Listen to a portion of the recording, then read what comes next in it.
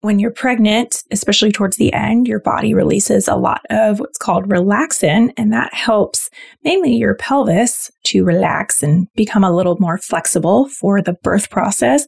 But, it doesn't just target that one area. It can definitely have an effect on your rib cage as well.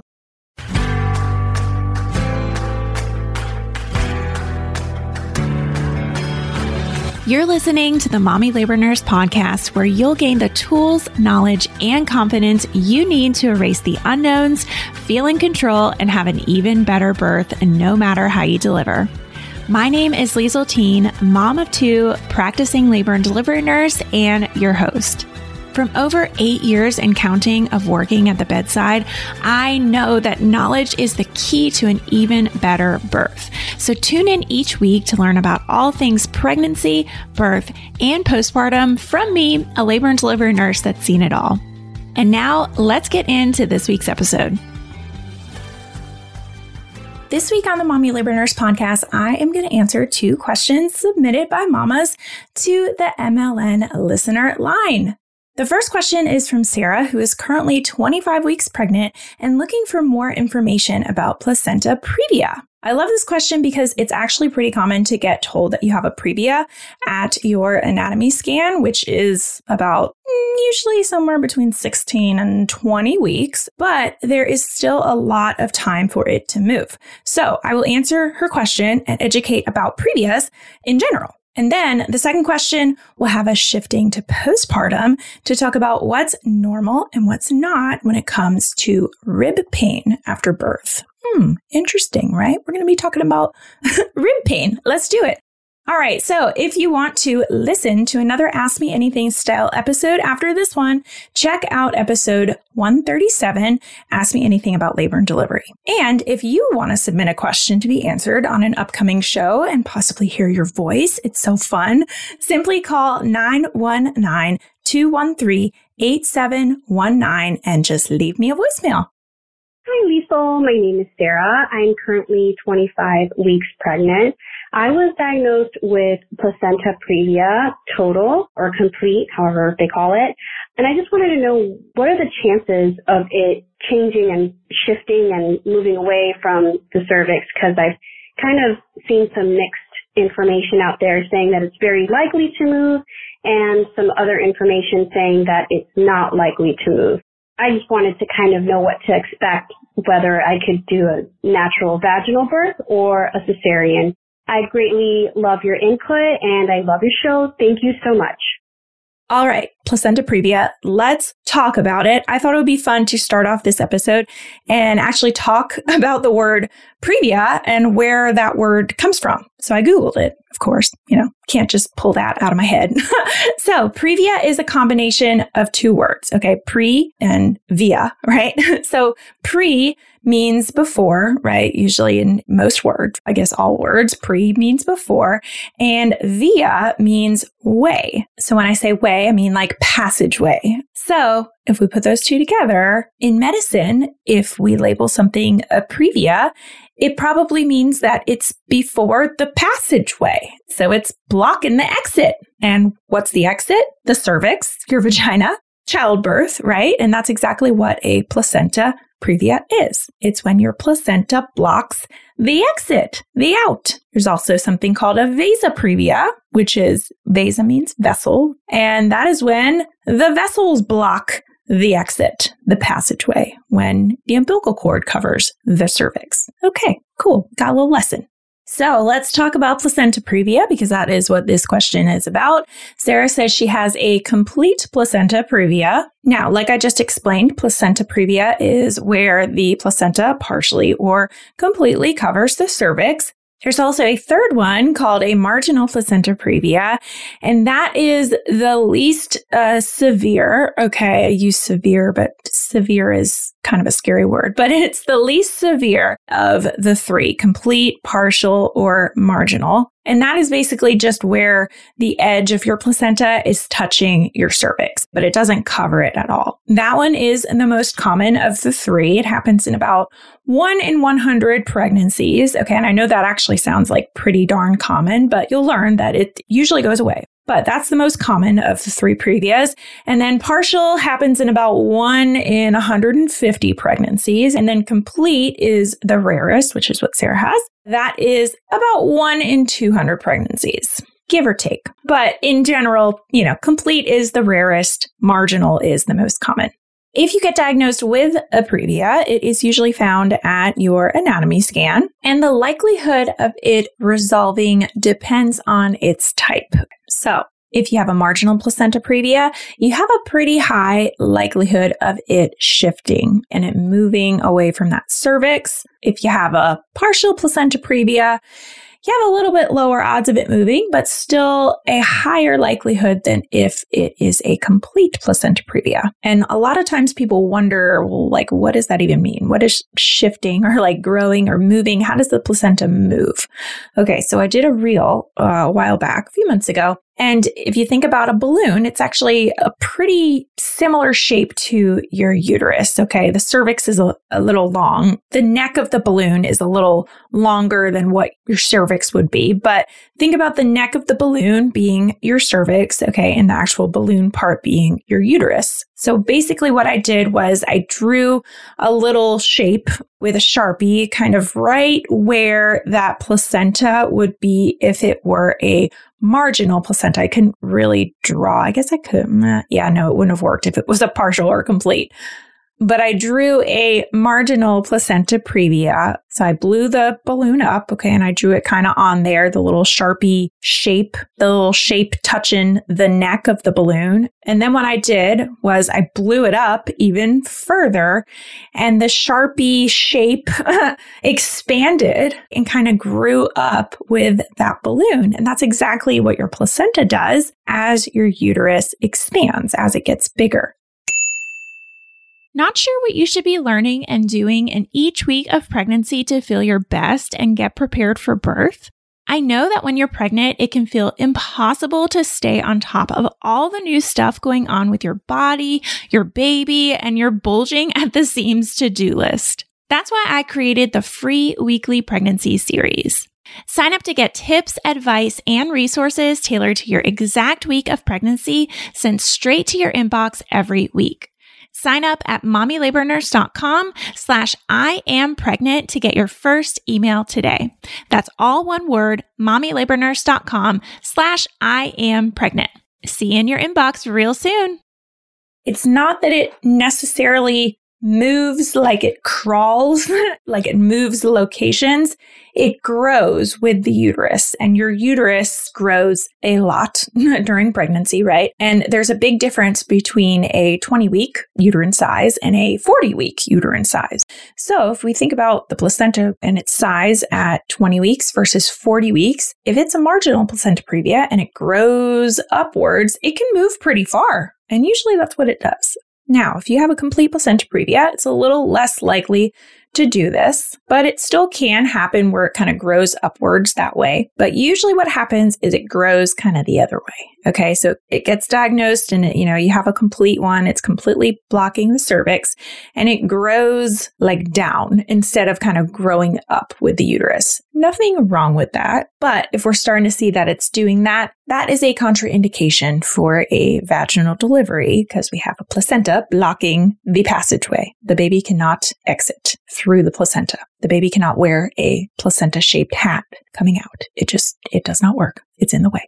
So if you have a complete placenta previa, you will likely be told that you need a few more ultrasounds during your pregnancy. They're going to monitor it and see how it's growing, which way it's going, and they will advise you as your pregnancy progresses. If you get diagnosed with a marginal or even a partial placenta previa, they probably are going to want to do another couple ultrasounds too, just to check on its progress. And if they're seeing that it's turning into a complete placenta previa, that's when they'll say, let's monitor this even closer. But if they're starting to see, oh, wait a second, it's not a previa anymore, you're good, then you're good. If for some reason you have a partial placenta previa, when you get diagnosed at 20 weeks and they keep monitoring it and it's not turning into a complete placenta previa, but it's not really like moving like we expect it to move, and it's still a pretty partial placenta previa towards the end of your pregnancy, that is also a contraindication for a vaginal delivery. So they will advise you to have a C-section. But yeah, really the gist is you'll get monitored a little bit more, and we really can't predict what it's going to do until we give it time to do what it's going to do. Now, another thing you might be wondering about placenta previa is, okay, if I get diagnosed, is there anything I have to restrict or any kind of what do I do? So because there is a placenta right there, very close to your cervix, we're not going to do any vaginal examinations, and your provider is going to say, let's do some pelvic rest, okay? And that means we don't want to have any sex, okay? And avoid anything in the vagina. Pelvic rest. Give your vagina some rest. Nothing in there. Leave it alone. Because if we irritate it, it can cause bleeding. And we'll talk about that.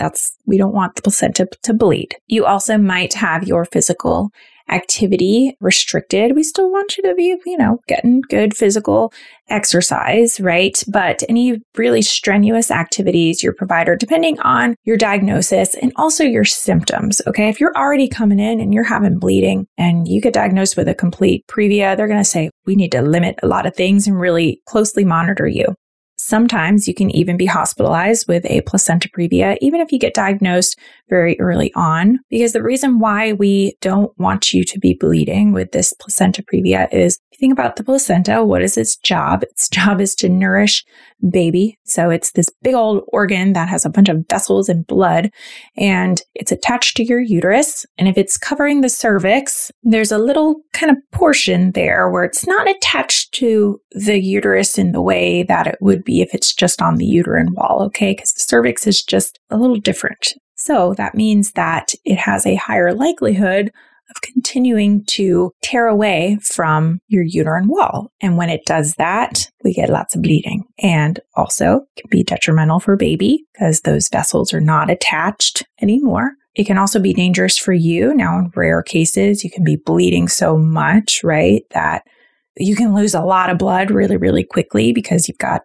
part of your placenta still attached. Your body's like, I need to send blood there because there's a baby. But if part of it's not attached, then your body's sending blood and it's not going through your placenta. It's just pooling and you're just bleeding, and then you'll just have vaginal bleeding. Sometimes the podcast is tricky because I'm doing a lot of things with my hands, and I wish I had a model and I could be like, look, this, but it's okay. Anyways, we don't want you to bleed. All right, the sound of that heartbeat means it's time for this week's segment of Birth It Up, Babies. This one says, hi, Liesl. I just wanted to say thank you for everything you do and all of the ways you are helping mamas to feel empowered and prepared for birth. Myself, my twin sister, and our good childhood friend were all pregnant at the same time and all due within 5 weeks of each other. Cool. I should have all three of you on the podcast. Remember I did that episode a while back where I had 2 twin sisters on? That one was so much fun. We all follow your page and took your birth courses, and I can't stress enough how much more empowered I felt this go around. My first birth was traumatic and I was completely unprepared. This time I was informed, confident, and calm. Your pain coping strategies helped me tremendously. I was able to be fully present for the entire experience, and it was truly one of the best experiences of my life. I truly can't thank you enough. Oh, it's so sweet. And she sent me a bunch of heart emojis. Oh, love it. Now, if you want to have an even better birth, just like this mama, head on over to mommylabornurse.com/courses to learn more about our 3 online on-demand birth classes. Your provider also might say, don't be going anywhere real far. Don't travel a whole lot. Okay, we want to stay close to our doctor's office just in case you did start bleeding. And like I've said, they'll say, depending on what type of previa it is and your symptoms, we're going to monitor you more, and this will be your plan moving forward. And then the final kind of question I get a lot when I talk about previa is there anything I can do to encourage it to move? Can I do some sort of stretch or exercise or what? Okay. There is no evidence-based thing you can do to encourage your placenta to move. The only thing I tell people to do is obviously follow your provider's direction or instructions, right? Restrictions, stuff we just talked about, and think uplifting thoughts. You see, pun there. Up. We want to do up. Uplifting. Okay? Hi, Weasel. First and foremost, my daughter is crying in the background, but I have a 12-year-old and a 7-week-old, and my pregnancies were both super different. I was just wondering if you could answer whether or not rib pain is common postpartum. I have super tender ribs, and my upper thoracic region is super tender to the touch. I don't know if it's just weakened ab muscles or if my daughter did major ticking and my body is just still kind of recovering from labor and delivery. Anyways, I love listening to you and I love your community and I appreciate all your help. Thanks. Question number 2. Let's talk about some rib pain. Rib pain is one of those things. So whenever we talk about pain, the P word on the podcast, I always have to give the disclaimer of, hey, talk to your provider, right? This is not medical advice here. This is just a podcast about pregnancy. And I am a medical provider, but I cannot assess your individual circumstance, right? So we want to get it checked out. But let's talk about why rib pain might be a thing after you have a baby. So it kind of makes sense why rib pain might be a thing while you're still pregnant, right? Because your uterus grew and it got bigger and it's putting a lot of pressure on those ribs right there. Some people have pregnancies that are very high too, so that can cause the rib pain to be significantly worse. But you would think after you have the baby, the rib pain would go away. Well, sometimes it doesn't. After you give birth, your rib cage, especially if you had like a high pregnancy, your rib cage kind of expanded and it was expanded for a little while towards the end, right? So it's slowly going back to its original state, just like your entire body is. But it can take some time for your ligaments and your muscles to readjust in this area. And as everything is adjusting, it can definitely lead to some lingering kind of rib pain. Another thing I like to bring up too that is like an aha moment for people is when we breastfeed, if you're breastfeeding, or even if you're not breastfeeding, our posture has a lot to do with our ribs and where our ribs kind of lie within our thoracic cage. So if you're always kind of hunched over, you can put a lot more strain on your ribs. And if you're breastfeeding, maybe you're holding your baby in the front, you might have worse posture. So one thing to do is if you are having significant rib pain, remember, talk to your provider first. But one thing you can do is really, really focus on that posture. That can make a huge, huge difference. It's just really like consciously thinking about that posture because that will encourage those ligaments and those muscles to kind of get back in their place. You can also do some stretching, like some nice, put your arms kind of back behind your back and do some arm stretching back there, or put your arms, kind of all the way above your head and do like a really wide stretch, like almost like you're about to do a back bend, but don't do a back bend unless you're like a gymnast or something. I mean, I guess you could do a back bend, but I probably wouldn't. But yeah, stretching is always good. It's really just encouraging that area to kind of go back to normal. Now, I will say if your rib pain is getting worse, right, since birth, let's say you gave birth and you're like, it's not getting any better and it's actually getting a little bit worse, Liesl, this is when I really want you to talk to your provider, okay? Because there might be something going on. There might be something that you need an x-ray to get something diagnosed. Who knows? Another thing to mention too is let's talk about the hormones in play. When you're pregnant, especially towards the end, your body releases a lot of what's called relaxin, and that helps mainly your pelvis to relax and become a little more flexible for the birth process. But, it doesn't just target that one area. It can definitely have an effect on your rib cage as well. So all of that relaxin, all those hormones kind of pump in towards the end of your pregnancy can make that rib cage kind of expand even more. So it can make the process of coming back just a little bit more uncomfortable. But yeah, as the time passes, as your body is adapting to the changes it went through during pregnancy, it should gradually subside. I hope that answers your question. All right, guys. Well, this was a short and sweet little podcast episode. I hope you enjoyed. Again, if you want to come onto the podcast and hear your voice, be sure to call in. I will leave the number again. It is 919-213-8719. All you have to do is just a voicemail. Nobody answers. It just, beeps. And you just leave me a voicemail, just like you heard. Leave me a question. I might answer it on the podcast and hear your voice, and we can kind of have a conversation, but not really, because you're not going to, hear me until a few weeks later. But anyways, call. I love hearing your questions and answering them on the podcast. All right. Next week on the podcast, I'm going to be talking about some milestones you don't want to miss. 20 pregnancy milestones. This one's going to be very informative, concrete. Yeah, tune in. So I will see you guys next week.